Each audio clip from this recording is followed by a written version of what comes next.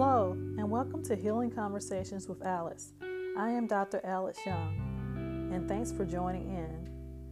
Trust in the Lord with all your heart and lean not on your own understanding. This is a scripture that I did not live by it many times, though I would see it hanging on wall art in my bathroom daily.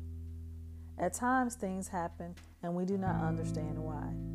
We keep ourselves up at night going from thought to thought, worrying how we're going to do this or that, and thinking about all the what ifs, whys, whens, and hows. When we have a God-given assignment or when we pray for guidance, we want to know every step of the way. We want to control all aspects of the process. But here's the problem with that. We are trying to do everything in our own power, which propels worry. Some may say there's nothing wrong with planning, and that's right. But there is something wrong with worrying. Can we worry and believe that God is in control? In short, can we worry and have faith at the same time? In the Word of God, we are reminded to trust the Lord repeatedly and not rely on our own direction.